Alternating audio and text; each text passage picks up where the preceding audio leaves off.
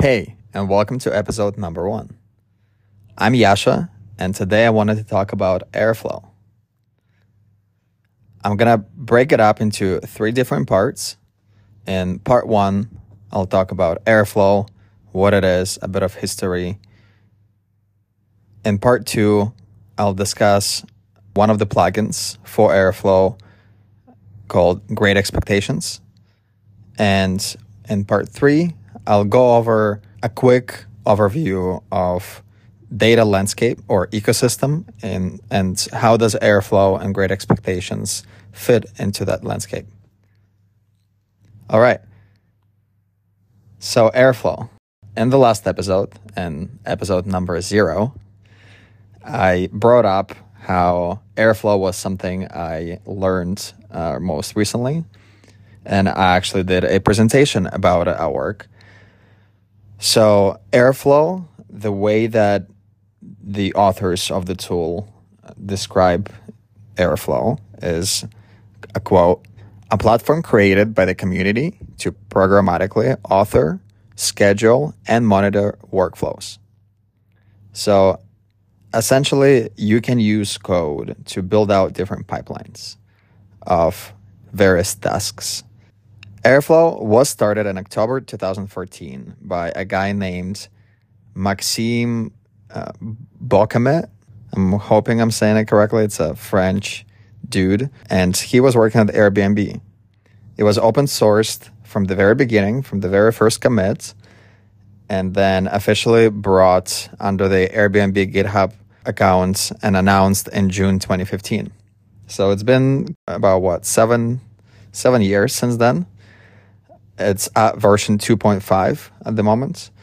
And today it has almost 30,000 stars on GitHub, which is impressive. Apparently, when it was first released, it took the community by storm. There are a lot of people interested in it. A lot of companies started using it. It was more or less of a newcomer into the data ecosystem, at least the way that they were handling workflows. Previously, you could write workflows in languages like XML, where you couldn't import various tools. However, being able to do this in Python, you kind of had a range of different possibilities now available for you, like importing different libraries. And so the tool itself is written in Python, just like any other data tool nowadays.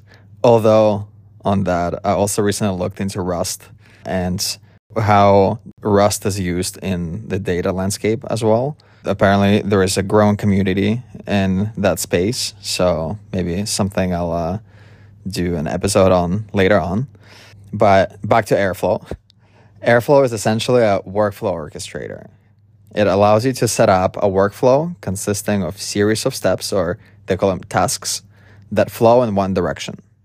Being able to do this, separating these different tasks from one another, it leads to obviously decoupling them.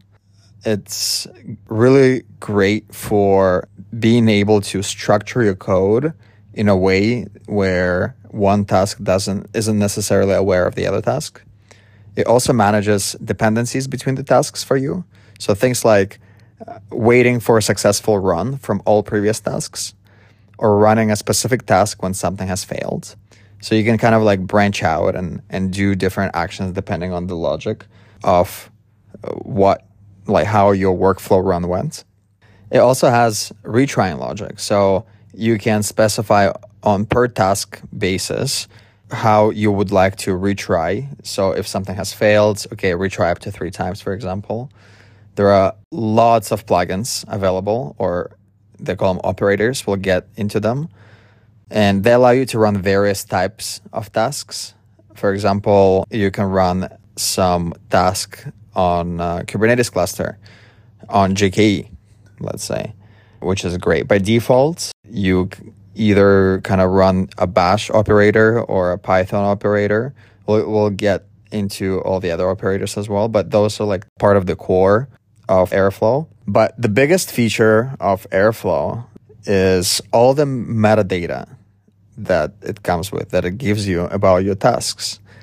metadata like how long did a task take to run, how many failed runs do we have today.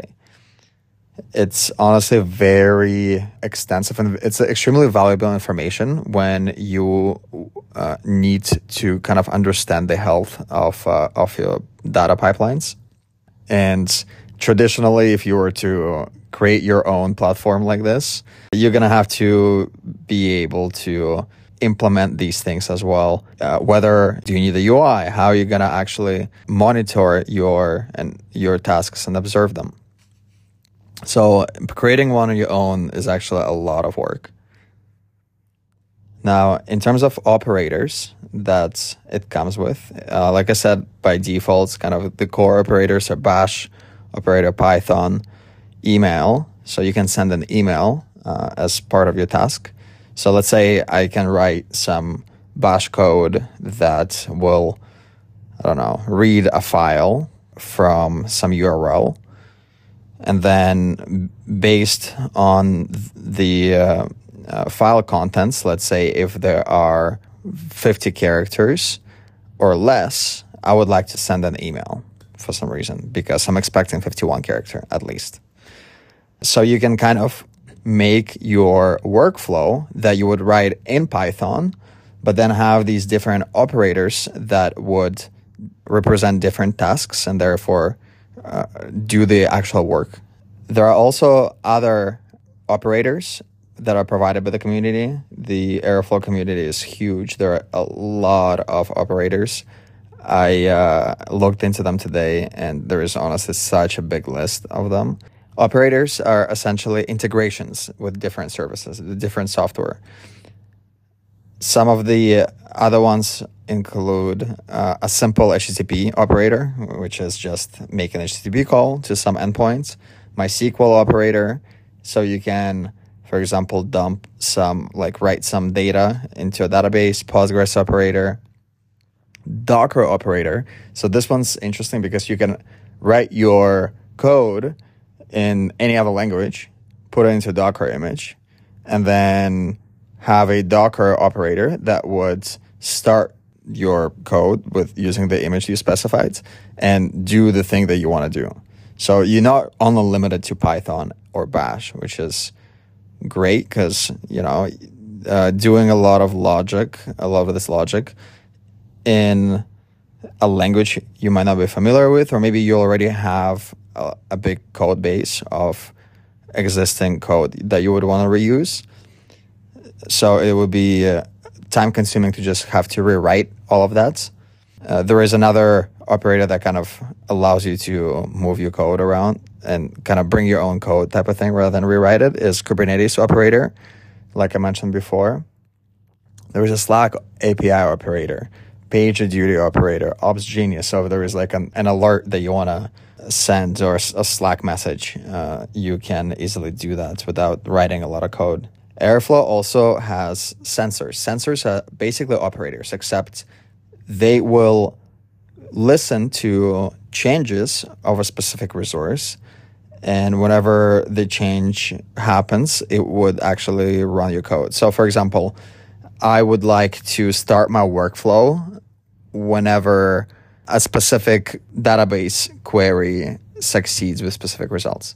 So I would put a sensor at the very beginning of my workflow, and whenever that sensor passes, it would then proceed on to the next task. Or if I have a file on some FTP server or a file in GCS or S3, and whenever that file updates, I would like to start my workflow. So there are also a lot of different sensors available. I would recommend looking into them if you're trying to implement Airflow for yourself or for your work or just playing with it. All right, now moving on to one of the operators that Airflow has is Great Expectations. So Great Expectations is a validation tool. It's not only an Airflow operator, it actually integrates with other orchestrators as well, or you can run it locally through a CLI, which is great, especially for local development. So like I said, it's a validation tool. It allows you to set up different quote-unquote expectations of your data and to test it against them. So in other words, it's a test suite to test for data quality. And honestly, this was the reason why I started looking into Airflow, is we were looking for a tool that will test our data quality so that we don't have to ingest large files if those files are corrupt, for example. And I stumbled upon Great Expectations, as well as there were a few other options as well. And Great Expectations would essentially integrate with your Airflow pipeline very, very easily, since it comes with an operator. However, there is a bit of work that needs to be done to actually set it up. Their docs are awesome. They help me through setting everything up. Their setup guide really, really helps you through it. What kind of inputs can Great Expectations have? Like, where does it get the data from? Well, it can read databases, files, or data frames. So it's pretty flexible in terms of how you load the data.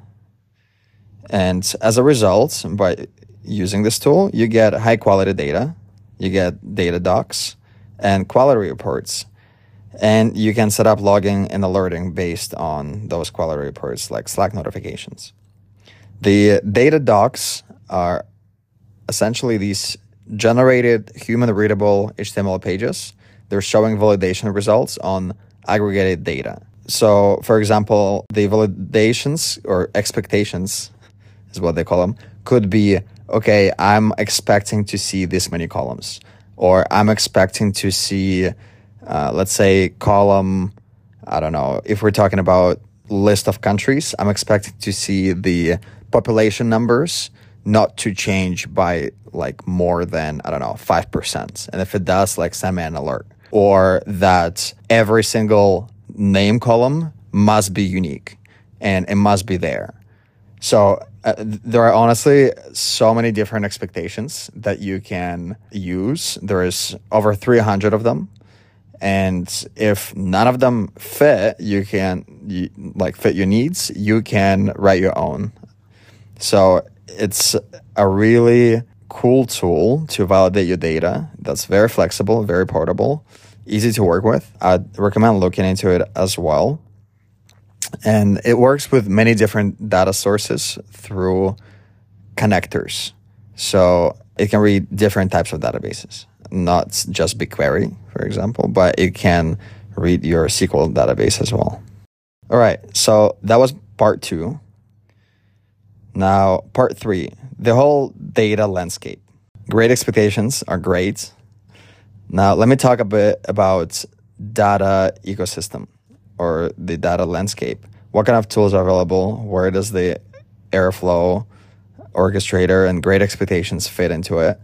So honestly, there is so many different tools available in this space. And it's easy to kind of get lost and be confused in terms of, oh, is this similar to that? Or are they the same things, or are they different? So for the purposes of specifically Great Expectations and Airflow, I'm going to divide this landscape into kind of 3 different categories. But again, I'm going to omit a lot of layers to this because there are so many of them and I can't get through them here. And honestly, they're just going to be distracting. The whole point of this is to just see where does Great Expectations and Airflow fit into kind of the big picture. So I would divide it into 3 layers. We kind of start with the bottom layer, infrastructure.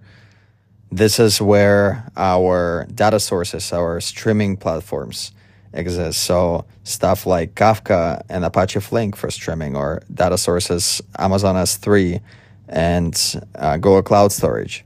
This is where we get our information from. Now, next layer is data operations. And this is where both Great Expectations and Airflow live. I would put them at least into 2 different categories here. The first one being orchestration. So Airflow is one of the tools. There is another one that's newer, and it tries to solve a lot of problems that Airflow has. It's called Prefect. not perfect. Prefect, I was making this mistake for a while until I really looked at the letters and realized it's prefect. Dagster is another one. Argo, or specifically Argo workflows. It's a Kubernetes native workflow orchestrator that essentially allows you to define different Kubernetes resources. And these resources are defined in, YAML, just like the rest of your Kubernetes resources. So it tends to be familiar, and it runs natively on your Kubernetes cluster, which is pretty easy to set up if you're already using a Kubernetes cluster. Flight is another option for an orchestration tool. Now, the other subcategory of data ops is data quality. So here we have Great Expectations, a tool called Anomalo. Hopefully I'm pronouncing it correct. I don't know. I've never personally used it, but it's there. Monte Carlo, a very popular tool. And then another one is called Big Eye. All right. So this is it for data ops. The top layer of all of this. So we got on the bottom infrastructure, then data ops. And then at the very top is, we need to consume this data. So consumption layer. And within this layer, we have data processing, like Apache Spark or Pandas. And then visualization, so anything that lets you kind of just see your information in like a table or a graph, like Looker and Redash. I think one of the important things to keep in mind is whatever tool you choose for your orchestrator, you should consider, how am I going to deploy this and operate it? I'm not a Airflow expert, so I would prefer if there was a tool that runs it for me. So luckily there are a few. There is one that's probably the most popular one. It's a company called Astronomer, and they're actually behind a lot of Airflow documentation that I found online. There is also GCP. GCP has a tool called Composer that is essentially an Airflow hosted solution. And then AWS has one as well. I forget what's it called right now. Something to do with workflows, I believe. Well, that's everything for this Airflow podcast. I'm hoping you learned something useful. And I would love to know if there is an orchestrator that you're already using at work. Is it Airflow? Is it something else? Or maybe you build one yourself? Let me know. I will post this question in the Q&A section of the podcast. I would like to close with a little bit of what I have learned this week. I did a bit of a surface level dive into Rust, like I mentioned, or specifically how is Rust used for data pipelines. And one of the tools I came across is a tool called Polars, or Pola.rs, not sure, POLA.rs. And it's a lightning fast data frame library for Rust and Python. So it's comparable to Pandas. The way that it's different is that it's using Arrow, Apache Arrow, as a in-memory data structure, which essentially enables efficient resource use and processing performance. And by doing so, it also integrates seamlessly with other tools in the Arrow ecosystem, which is a whole other topic. There are so many different tools that work with Arrow. Somebody did a comparison to Pandas. Pandas tends to run much slower than Polars. Like, we're talking about magnitude 7 to 10x, which is insane. Why would you use Pandas right now? Of course, there are ways to optimize Pandas, like with Dask or using better queries. But with Polars, it all kind of comes out of the box. So I said it's a library for Rust and Python. The tool itself is written in Rust. However, you can use it inside of your Rust code or inside of your Python code, which is nice. It is familiar from the start because it actually borrows a lot of syntax from Pandas. Polars has 16.2 thousand stars on GitHub, so it's a really popular library right now. And in general, I would definitely suggest looking into Rust for your next data pipeline and see if it's feasible for you. It is a bit of a learning curve to learn it. The syntax is much more confusing than Python's, but at the end of the day, it allows you to write applications that are more type safe and much faster than your Python code. All right, I think this is it. Thank you for listening. I will see you next time.